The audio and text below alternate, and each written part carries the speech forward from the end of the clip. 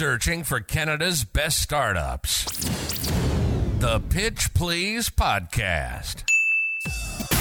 Hosted by Mike Thibodeau. Give us your best pitch. Pitch please. 3, 2, 1. Connecting with Canada's startups to learn about their business and the amazing people behind them. Follow along and hear some of the most interesting ideas and startups from across Canada. Welcome back, everybody, to the Pitch Please podcast. Mike Thibodeau here, and today I'm joined by Matthew Lombardi, the managing director from OneEleven. I'm excited to talk about our topic today. We're going to be talking about navigating the VC ecosystem with a double click specifically on the Canadian market for founders out here up north in Canada. Welcome to the show, Matthew. Thanks for having me, Mike. Excited to be here. Now, I introduced you as the managing director of OneEleven. Maybe give us a quick background on what OneEleven is, but while you're going through it, I couldn't help but notice your impressive background of things that have brought you to where you are today. So maybe touch on a bit of those experiences and how they got you into your current role as managing director at OneEleven. Sure. So OneEleven, for those who don't know us, we are a 55,000 square foot accelerator for venture-backed Canadian startups. We're located in the middle of downtown Toronto at the corner of Front and Blue Jay. And we have a portfolio of 40 venture-backed Canadian-founded software companies who are members of OneEleven. And they have collectively raised over $800 million in follow-on funding, most of which is venture-backed. So a really exciting group of, the next Canadian Shopify's, as it were. Some of our alumni include some companies that a lot of your listeners will be familiar with, companies like Wealthsimple, Maple, Coho, Borrowwell. So OneEleven is really at the center of the Canadian tech ecosystem. It's a really exciting space. And I know you and your team, Mike, have been there, and we're always excited to have different folks who are looking to learn about the ecosystem roll through and see what we can do to help support them on their entrepreneur's journey as well.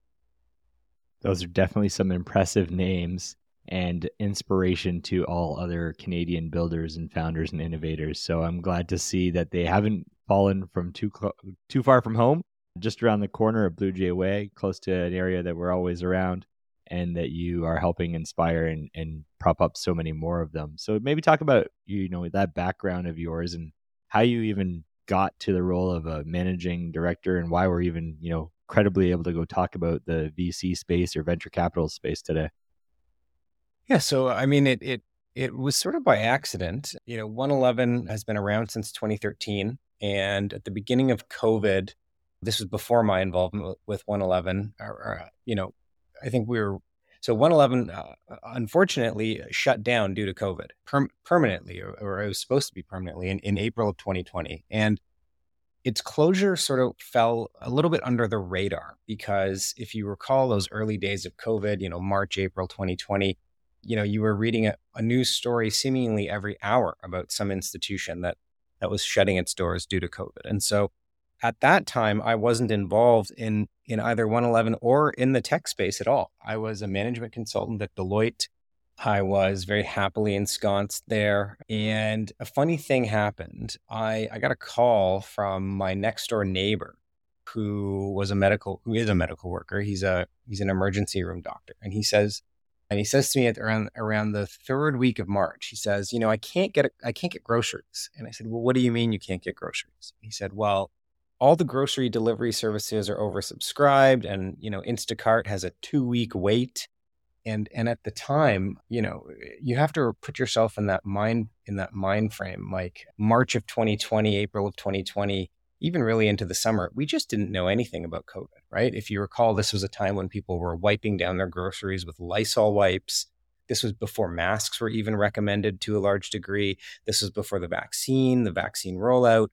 And so nobody really knew how COVID spread. And so I said to my doctor friend, well, why don't you just go to the grocery store like everybody else? And he says, no, you don't understand. He says, I'm working 14-hour or 16-hour shifts in the hospital because it's all hands on deck. And I don't want to walk out of the hospital and risk walking into a public place like a grocery store and infecting others. So he couldn't get a delivery, didn't want to walk into a grocery store. And so I said, okay, I think I can help you solve this problem. So I phoned my brother And my brother at the time was the market manager for Canada for Instacart. And Instacart at that time had Toronto as its first city outside of the US. And I said to my brother, look, my neighbor who's a doctor is having this problem. Can you help solve it? And he said, we absolutely can. He's like, it's sensible. We can validate medical workers. We bump them to the front of the line. No big deal. It's a win for public health. It's a win for Instacart. The next day, my brother called me back and he says, well, we can't really do it. And eventually I surmised that it's not that Instacart couldn't do it. It's that they wouldn't do it because it wasn't worth it for them to build this custom solution that was only relevant to Toronto. It wasn't relevant to any of their American markets where they were a much more developed and sophisticated service, and they didn't have these delivery backlogs. And so I took that as a cue that, time of crisis, someone's got to solve this. So me and 4 of my friends, all of whom were working with me at Deloitte at the time, decided that we'd solve it on our own. So we started our own startup. We called it Grocery Hero. It was a not-for-profit marketplace. The concept was, if you, Mike Thibodeau, live in Red Deer, Alberta, let's say, and you've got a vehicle and you sign up, you tell us your postal code, we will match you with the nearest frontline medical worker who needs a grocery delivery within 24 hours. And the concept, Mike, took off like wildfire. We ended up matching 8,000 pairs of medical workers coast to coast with a neighbor Wow. who wanted to help them get a grocery delivery.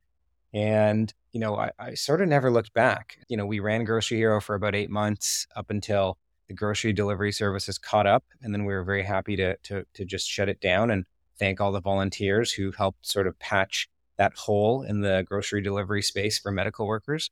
But for me, the takeaway was, when in times of crisis, you need a good homegrown ecosystem of local companies who understand your local needs. And so around August of 2020, so several months after OneEleven had shut down and right around the time that, Grocery Hero was sort of hitting its peak, and then we saw the volume decline as grocery delivery services caught up, thankfully, someone tapped me on the shoulder and said, I don't know if you heard, but OneEleven shut down early in COVID. And if you're really interested in what you say you're interested in, sort of put your money where your mouth is. OneEleven as a piece of infrastructure, its mandate has always been exactly what you're talking about. That is helping great Canadian companies scale to meet our local problems. And so the rest is kind of history, but that is how I ended up going from management consultant with no particular tech background to managing director of OneEleven. I was lucky enough to be tapped on the shoulder and given the responsibility of leading OneEleven's reboot to where it is today.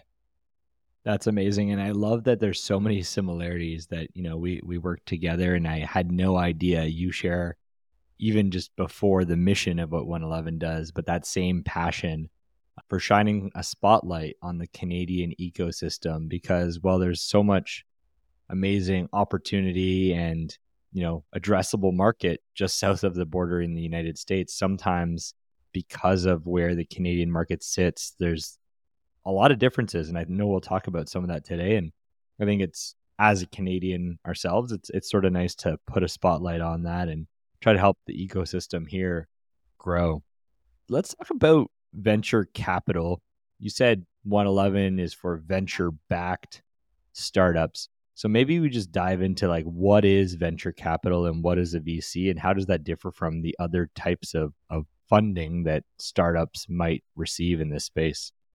Sure, absolutely. So maybe I'll just go up 30,000 feet, because at a high level, I think people are familiar with, the HBO show Silicon Valley, or they might be familiar with what they're reading in the newspaper about SoftBank and Mayoshi Son and all the very glamorous parts of VC when you read about $100 million funding round.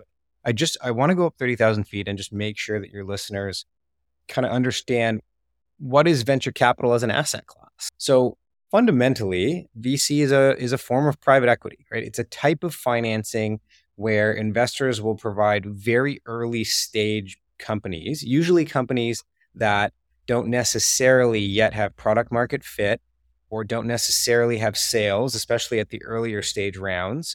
They think those companies have long-term growth potential, right? So venture capital is basically structured around well-off investors will pool money, and these well-off investors are called LPs, limited partners. They'll pool money in what's called a venture fund.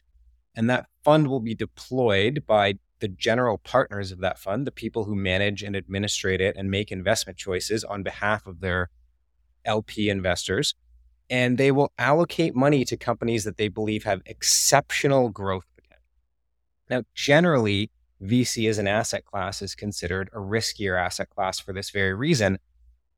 Now, high risk, high reward, because it's a riskier asset class, because it's investing in businesses that have a lot less traction and a lot less metrics than a normal investable business, they're looking for a higher return, right? And so VCs are looking for typically, call it 2 to 3 times the risk-free rate of return as an asset class. So oftentimes, VC is going to be allocated, especially earlier stage VC, to companies that are very small, and again, not necessarily companies with sales traction yet, but the fundamental thing that ties it all together is venture capital is deployed to companies that VCs believe have exceptional growth potential. Not just growth potential of doubling or tripling, but exceptional growth potential. Generally, venture capital, because it's a riskier asset class in the sense that it's investing in companies with less traction than a normal investable business, because it's a riskier asset class, higher risk demands higher reward. So venture capital generally aims to return 2 to 3 times what the market will call the risk-free rate of return. Got it. So if I'm talking about a risk-free rate of return, maybe let's start there. Is that like so risk-free rate, very simply? Seed, bank, yeah. Like where does that fit in? And then where does VC, like how should someone think about, hey, I'm ready to start pitching a VC is probably the thing most people are thinking in their heads. Sure. Well, look, key characteristic. So risk-free rate. When I say risk-free rate, what is a 2-year US Treasury bill yield right now? Probably somewhere a shade under 5%. So that is considered the risk-free rate. So if I want my money to sit in the market, right? If I'm a wealthy investor who would otherwise consider being a limited partner in a venture fund, right? Providing capital to that fund. If I want my money to appreciate at a risk-free rate, to track inflation, as it were, and to not be eaten away at, I would put it in a US Treasury bill, right? Or in Canada, you might put it in a GIC, a guaranteed income product that the big banks offer. But people who are wanting to invest in venture capital as an asset class are looking for 2 to 3 times that risk-free rate. And so in order to get 2 to 3 times that risk-free rate, they're investing in riskier assets. In this case, startup companies, small businesses that don't necessarily have the proven traction to go out and get capital from a regular bank loan or other types of finance. Got it. And are venture capitalists, are they generally investing, you talked about they might not have customers or revenue or product market fit. So do they invest in ideas, or do things need to be a little bit further along? Like when do they usually jump in, and when do people need to turn to other sources of funding first in this journey around venture capital? Sure. So I think you can segment venture capital as an asset class by stage of growth. So generally at the ideation stage of a company, if a company is raising in and around $250,000, let's say, right, you might be looking at, bootstrapping that, being self-funded, taking on money from family and friends. I like to call it FFF, family, friends, and fools. But, right around that ideation pre-seed stage, around $250,000, maybe even up to $1 million, that's the first sort of stage of venture capital, where you don't necessarily have much beyond an idea. You have an early minimum viable product, and you're looking for the riskiest possible capital and the smallest amount on the investment stage of typical VC. Now, when you read in the news about, larger venture capital growth equity investors, organizations that are maybe a bit more famous, like a SoftBank, right? Usually they're looking at Series B and Series C deals. So it goes pre-seed, seed, Series A, Series B, Series C. And those Series C deals are usually in excess of tens of millions of dollars. Those are the big ones from institutional VCs and growth equity and growth VCs that you read about in the news. But at a much earlier stage, you're investing in companies with a lot less traction at smaller amounts. But again, the thing that ties it all together is These are investors who are seeking above average returns above the risk-free rate. And so they're willing to invest in riskier businesses. Got it. So they need multiples of return. If your business is going to drive revenue and be a steady growing company, it's amazing, but it might not be what's right for venture capital investment, is what you're saying. Absolutely. So look, the key characteristic of venture capital is that returns are based on what's called a power law distribution. So the basic math component here is that, of all the startups that receive venture capital, about 95% of them, if not more, right? 0.04% are going to drive 95% of the value for a given VC fund. Think about that. So what that means fundamentally is that venture capital is not a home run business. Venture capital is a grand slam business. Venture capital means that as a fund is intending to invest in a wide array of very risky businesses. And again, as we said at the beginning, high risk, high reward. So the vast majority of those businesses will never generate a return, but the one that does, right, that 0.04%, that's going to drive 95% of the returns for the fund in that power law distribution. So it's a, for lack of a better term, a spray and pray approach. Now, spray and pray within a thesis, right? Every fund has an investing thesis. Are they looking at a certain type of company, enterprise SaaS, et cetera?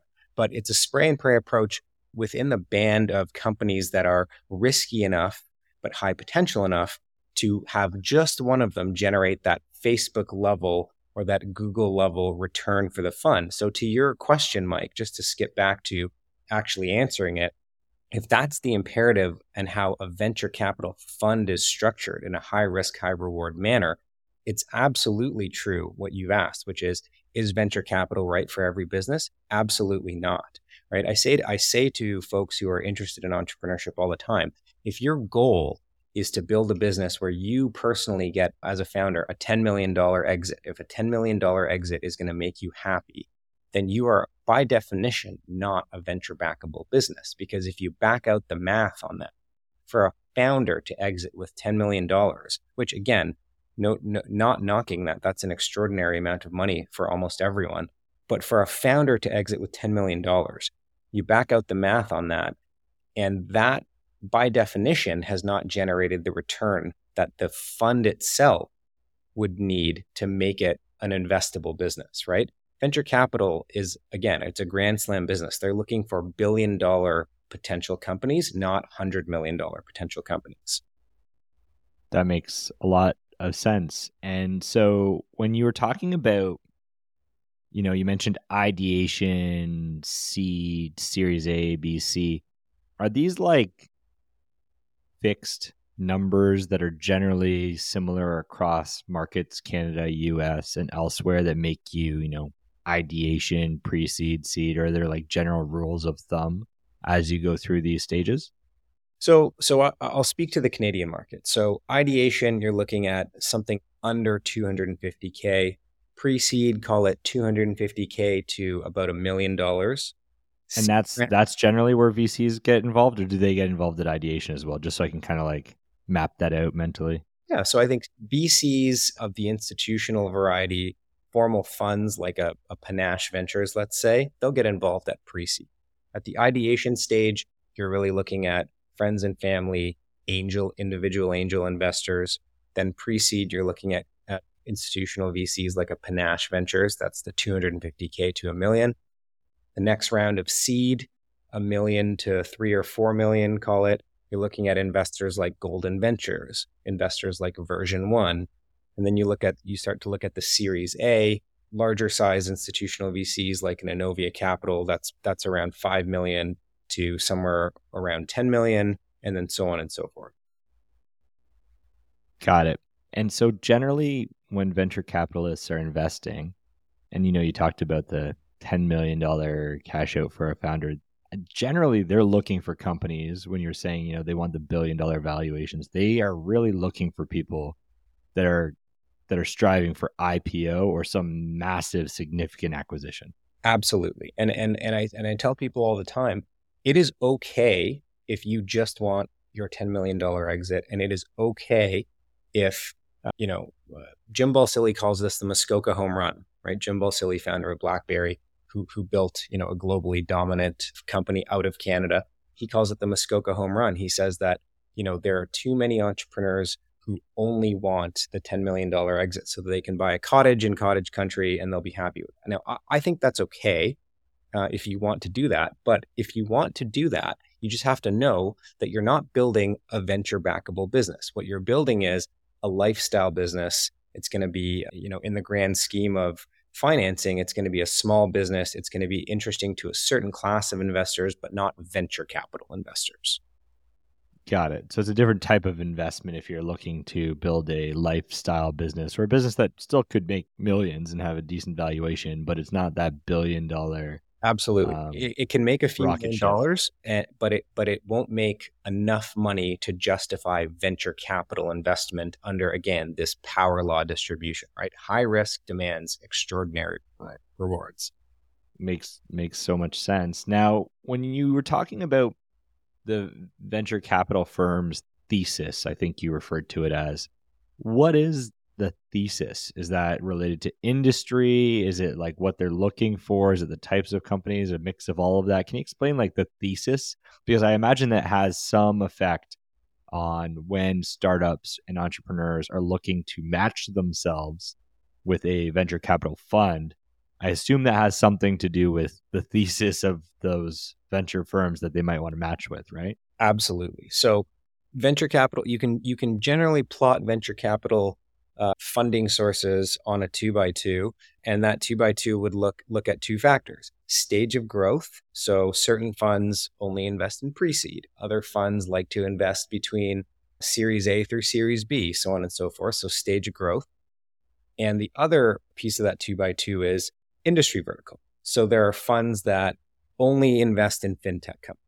There are funds that only invest in B2B companies. There are funds that only invest in enterprise SaaS, so on and so forth. A fund is generally going to have a thesis based on both stage of scale, where they believe they can add the most value, and what type of company is actually being built. Because again, funds want to add value in ways such as there's a GP there who's a former operator who really understands and is an expert in, call it fintech. And so they want to invest in fintech companies because, one, that's what they understand and where they can add value.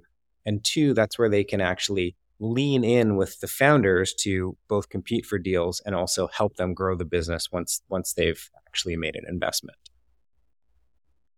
Got it. So they have, obviously, depending on the background of the people's money that the fund makes up and the experiences there, they may have multiple industries or multiple things that they're looking for. So it is probably super important to read up. I imagine they publish their thesis. Absolutely. Of how they invest. And that is an important thing to be mindful of as a founder pitching for venture funding. Absolutely. Every venture fund is extremely clear on what they look for at a high level. And they do deploy a network of associates and fund scouts all over the country at things like pitch competitions. I know you and I were at one together just last week, Mike, where we met about 30 high potential startups founded by smart young folks over at the Microsoft office. And, that room is also filled with scouts on behalf of different venture funds. It's a little bit of research on the founder side, but it's also incumbent upon these funds, right? They're out there competing for deals, trying to find alpha, trying to find the best deal. And so they're out there actively seeking out the next great idea. And they're also going to help coach entrepreneurs to become investment ready in many cases. In your opinion, are there questions that founders and entrepreneurs should also be asking to venture funders or angel investors when they're looking for things? Because it shouldn't just be about the money if you're doing it right, correct? Absolutely. One, you want to understand, what the fund is going to bring once they're on your cap table, right? So the cap table is very simply, I take money. So say I run a company. You, Mike Thibodeau, want to be an investor, want to provide venture capital to my company. We come to an arrangement on a safe or a convertible note or whatever instrument you're investing in. Now you're on my cap table, meaning you have a stake in the company. What I want to know from you is a couple of things. One, what are you actually looking for as a return? And there are very specific growth metrics that we'd have to talk about in terms of what are your expectations. I'm probably already thinking about a follow-on round, right? What's the next round that I want to raise? Are you going to want to participate in that? What other sources of capital can you help bring to the table? How are you going to help us meet our growth targets, whether that be through marketing support, sales support, growth coaching? There's a gamut of what's called platform services that VCs offer to their portfolio companies to compete for deals and show that they're the best value-added investor. And most importantly, I'm going to want to understand, how you're going to be a partner in my growth. And so, you can't be prescriptive on that. Again, every venture capital fund is fiercely competitive, right? These are organizations seeking, the biggest returns in the world. And so they're fiercely competitive on the ways in which they believe that they can offer value and the resources that they'll bring in, the expertise they'll bring to the table for their portfolio companies. So really it's understanding fundamentally, how are you going to help me grow if you're on my cap table? And everything is sort of a sub-bullet from that question. Got it. And those elements that you were talking about, is it worth explaining those maybe for people that are newer to the concepts of venture-backed? And so you talked about, basically the exchange of what a venture fund or any investor gets in exchange for their money in. So there's some expectation around a valuation and return, and they take things like convertible notes. Can you talk about those examples of how that works and generally how much money or percentages and how that's sort of the frameworks that are used for investors and startups? Sure. So at a really high level, there's something called a SAFE. So a SAFE stands for, and it's an acronym, Simple Agreement for Future Equity. And this was introduced by Y Combinator almost a decade ago. Now, prior to the SAFE, startups would raise funds using simple equity rounds, so a priced round, which has the advantage of, very certain terms. And the other instrument that startups would use to raise funds were called convertible notes. So that's sort of, you're agreeing that with a convertible note, you will quite literally convert in terms of valuation and terms at a future date. So they were a form of debt, and that comes with its own sort of risks and drawbacks. The goal of the SAFE, again, Simple Agreement for Future Equity, which is now the industry standard in early venture capital, that was, again, introduced at Y Combinator about a decade ago, was basically standardized fundraising documents for early stage startups in a way that reduces overall cost and, again, really simplifies it, clarity for both the founders and the venture providers, the capital providers, in terms of scenarios likely to occur. And that's basically the most standard instrument for raising funds for an early stage company. Now, again, when you read about the SoftBank $100 million rounds, those are not done by SAFEs. Those are equity rounds that are done, again, with companies that are a little bit later stage. They have product market fit, they have sales traction, so on and so forth, right? But the SAFE is for generally for early financing rounds and generally for the seed financing round specifically. And the SAFE is, again, the most standard tool that almost all startups are raising with right now. Got it. So SAFE, standard agreement, simple agreement for future equity. Absolutely. Simple agreement for future equity. So an investment contract between the startup and the investor, and it just gives the investor the right to receive equity of the company on certain triggering events, such as, a future equity financing that's led by an institutional VC or a sale of the company, so on and so forth. Gotcha. Now, speaking of events, we're here breaking our way into 2023. We started the conversation off with how you got into this space and started talking a little bit around a market dynamic that was very different. So sort of like the 2019, 2020 to 2021 timing. What has changed since that timing, or what happened during that timing, and what has changed now? And then I'd love to start to understand Canada versus US. But before we do that, I think it'd be really interesting to understand what happened and what is the current state that we're in when we think about raising and financing. Sure. So very simply, what happened is interest rates went up, right? So if the cost of capital is going to go up as much as it has in the past 12, 13 months, I think in Canada, interest rates have gone up from memory 450 basis points in 12 months. That's going to change what we talked about, very early in this podcast, right? We talked about how the cost of capital impacts what is the risk-free rate of return. Well, if the risk-free rate of return, so again, in a basically zero interest rate environment, right? If venture capital as an asset class needs to return 2 to 3 times the risk-free rate, well, in a 0% interest rate environment or close to it, which is what we had about 13 months ago, capital is almost a commodity. Venture capital is a very attractive asset class when you're trying to return 2 to 3 times a risk-free rate that's around zero, right? With interest rates around zero. With interest rates now hovering where they are and looking like they're going to stay there for at least the foreseeable immediate future of the next 6 to 12 months, the cost of capital has gone up.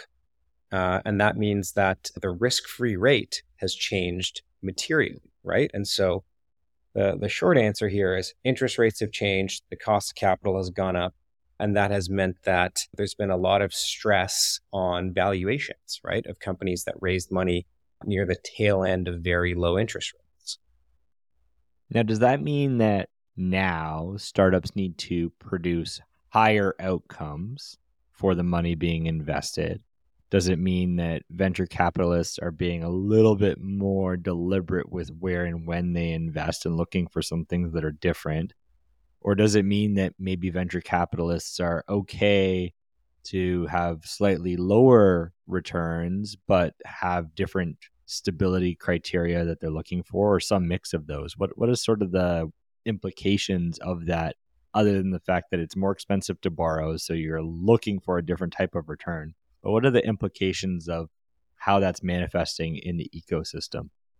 Sure. So, look, I think we've all seen the statistics in terms of, the last couple of quarters have been difficult, not just in Canada, but in the US and in Europe, and pretty much in any market that venture capital is an active asset class. It's been a realignment or readjustment. I think VCs have really put a pause in a lot of ways on the volume of deal flow that we saw in 2020, 21. A lot of startups really focused on cutting expenses, extending their runway. There are a lot of companies that have revenue, not quite product market fit. They're growing, but maybe not fast enough to grow into those frothy valuations that they raised at in say, 2021. So I think a lot of VCs have just focused on supporting their existing portfolio company. You read a lot about dry powder, or accumulating dry powder, because the volume of deal flow has slowed down. Well, a lot of that quote unquote dry powder is being saved for existing portfolio companies to make sure that they're able to get a cash infusion if they need one, in order to actually grow into the valuations that they raised at the sort of height of valuations in late 2021. Got it. So is dry powder sort of like a little bit of like a life raft or like a flotation device for existing investment companies that existing companies that the firm has invested in that are on their way, but obviously because of dynamics since they've invested have changed to help them kind of get that little extra push? Is that sort of what that dry powder concept is? I think that's a reasonable way to characterize it for a lot of the VC landscape. Absolutely. So you talked about Canada and the US. Obviously, we share a border. There's a lot of other things we share culturally, but obviously we differ in so many ways. When you think about venture capital, are we more similar, more different? What is the difference between the two markets, Canada versus the US, and how should be people that are Canadian-based founders, which is generally the people that listen to this podcast, what should they be thinking about or aware of that might be different if there is differences? Sure. So a couple things. First of all, there are some amazing venture capital firms in Canada, right? Like we talked a little bit already about Golden Ventures, Panache, Innovia, Real Ventures, too many to name. We have some really great investors in Canada. The problem is there's just not enough of them. We need more capital to support the amount of amazing entrepreneurial talent in this country. So that is the number one difference between Canada and the United States is the United States venture capital ecosystem is just, it's a bit older, it's a bit more mature and developed and advanced, and there's just more capital, not just more raw capital, but more capital on a per entrepreneur, call it, basis. In Canada, our venture capital ecosystem has a handful of really great players, but we need more. We need double, we need triple. So number one difference, US ecosystem is just a lot bigger. Your options for financing are just a lot wider. And, in the US, it's impossible to know every venture firm or fund that has a fund, say, bigger than $50 million. In Canada, you actually can know every venture fund over $50 million because you just have a smaller ecosystem. But I would argue that there's room in our ecosystem for a lot more capital because of the amount of talent in this country, the amount of entrepreneurs in this country. I think it's really early innings in the development of the Canadian venture ecosystem and our startup ecosystem writ large. If you look at the deal flow, if you look at the amount of dollars invested in venture capital in Canada over the last decade, Toronto basically didn't have a tech ecosystem 15 years ago. Basically didn't have one. Now That's crazy. That actually blows my mind. Yeah, as you say that stat, it's crazy to think 15 years ago that there wasn't a tech ecosystem. It's crazy. It was really niche. There was very little to speak of. Today, we have arguably the second largest tech ecosystem in the world outside of Silicon Valley. So wow, the chart, as it were, the chart is up and to the right, Mike, in Canada in terms of the growth and development of our venture and startup ecosystem. And it's still early innings, right? So I'm really excited about the growth. We won't be sitting here complaining in 5 years that, there's not enough sources of capital. We need more. It's going to happen. It's coming. And it's coming because we have that network effect, that virtuous flywheel of, people who had early exits from big companies like Shopify, who are now going on to start their own angel funds, right? That is happening. We are seeing it, but it's just a function of time. But it is still early innings. I would say the correction that's taken place in the past, 12 to 16 months, that is going to be a blip on the chart that is up and to the right. It's a good point you bring up too around like success fuels success. So as we see more Canadian startups become successful, many people from them will come back and reinvest in the Canadian ecosystem. Absolutely. As they go forward. Now, all of the venture funds that you've mentioned, are those Canadian entities? And obviously we love, Canada, but are there areas where US firms are investing specifically in Canadian portfolios? Is that a thing? Absolutely. So there's a number of US funds that invest both as funds of funds in Canadian venture funds and do direct investing into Canada. I'd encourage listeners to look at the CVCA, Canadian Venture Capital Association, annual report, which talks about the full landscape of American and foreign funds that do invest into Canadian startups, which is really exciting. And that's another chart that's, again, up and to the right. That number grows year over year. And I expect the last 18 months will just be a blip.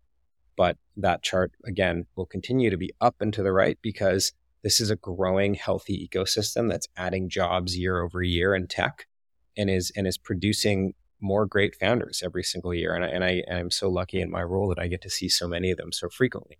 The other difference, the number two big difference between Canada and the US is I think it always has, and this is partially a function of availability of capital, but it's partially, I think, a function of type of entrepreneur. And this goes back to something I said earlier about Jim Balsilli's comment about the Muskoka home run.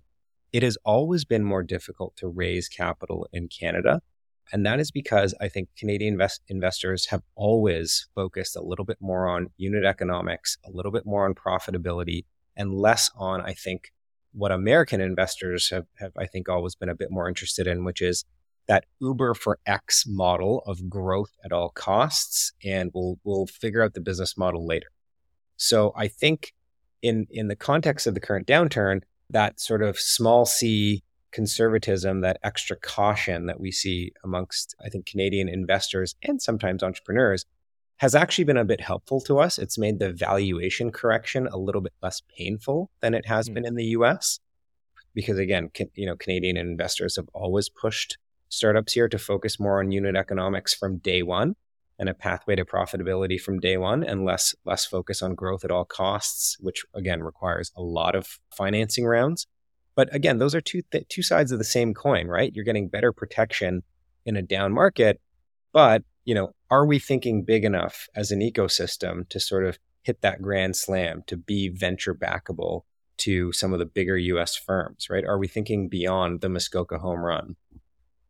Well, and it sounds like, based on what you're saying, as time goes on, we're going to see a lot more of that anyway, because you'll see more venture capital firms in the market. You'll see more money in the market. You'll see more innovation and more people going for that bigger piece. But obviously the ecosystem is a little bit different. When we think of, say I'm an entrepreneur, I've listened, I've learned a ton right now, 45 minutes in or so.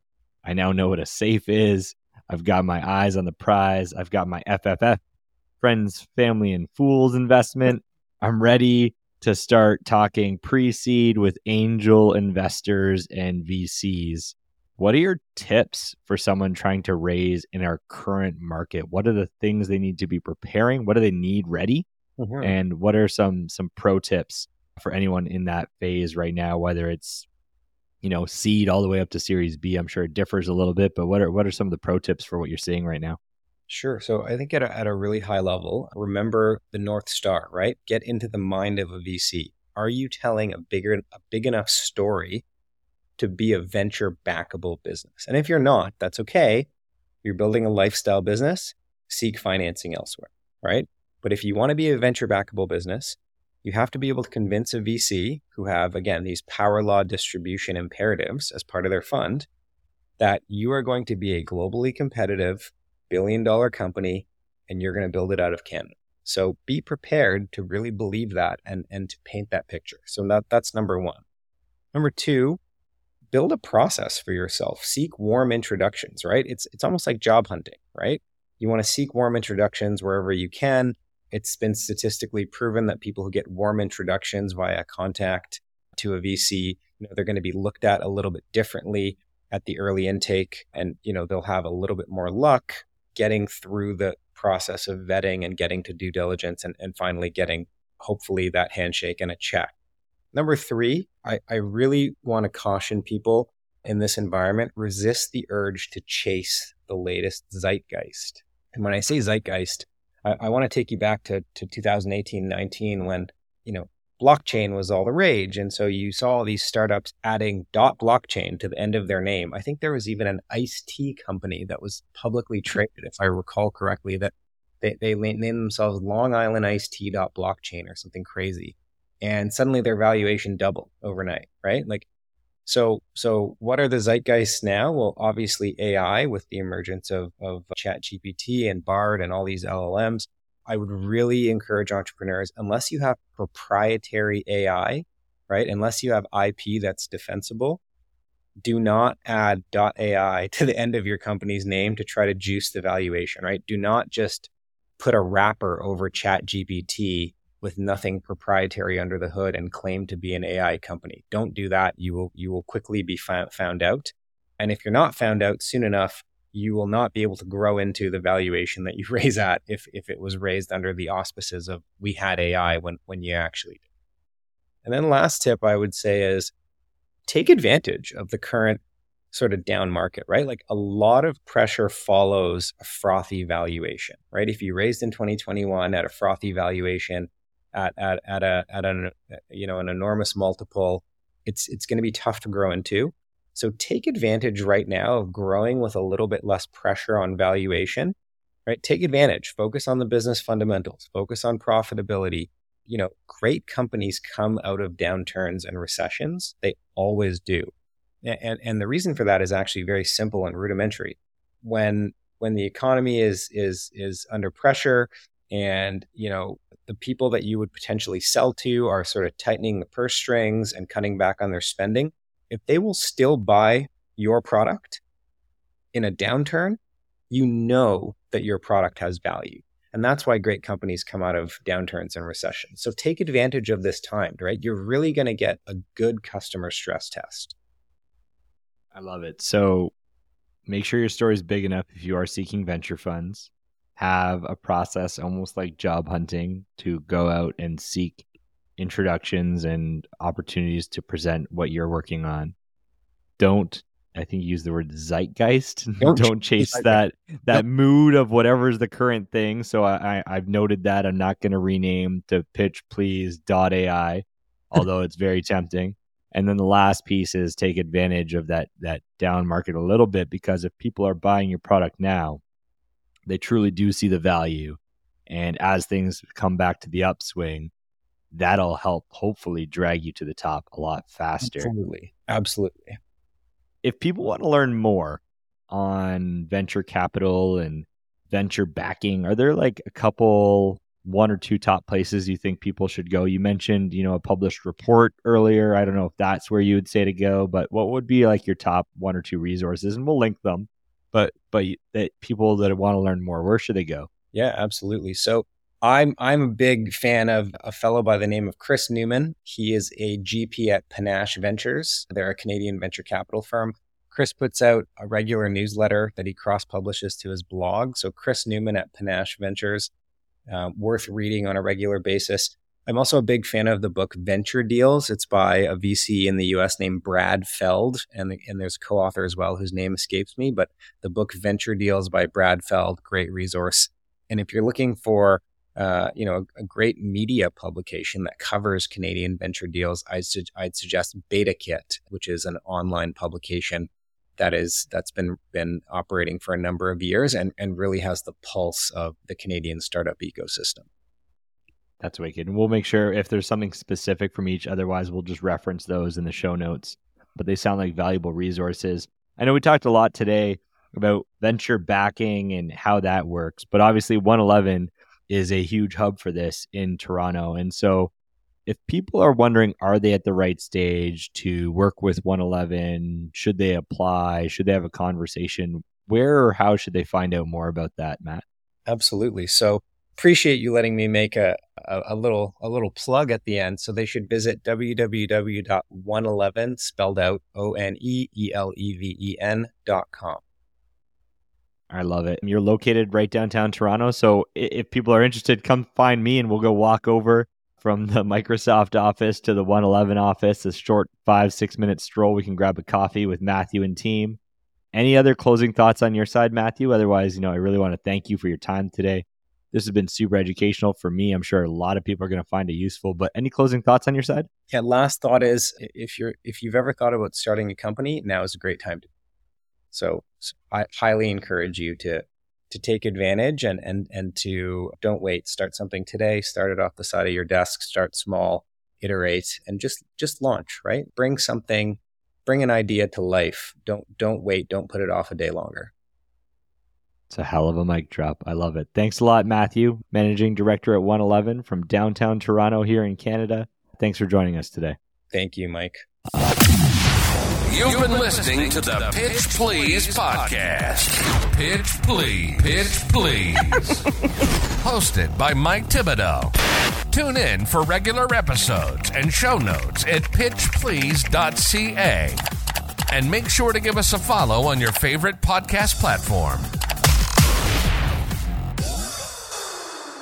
Pitch Please, a BloomX podcast, is hosted by Michael Thibodeau and does not constitute a recommendation for any organization, product, or service. For more Pitch Please content, subscribe where you get your podcasts and visit bloomx.io to join us on Discord.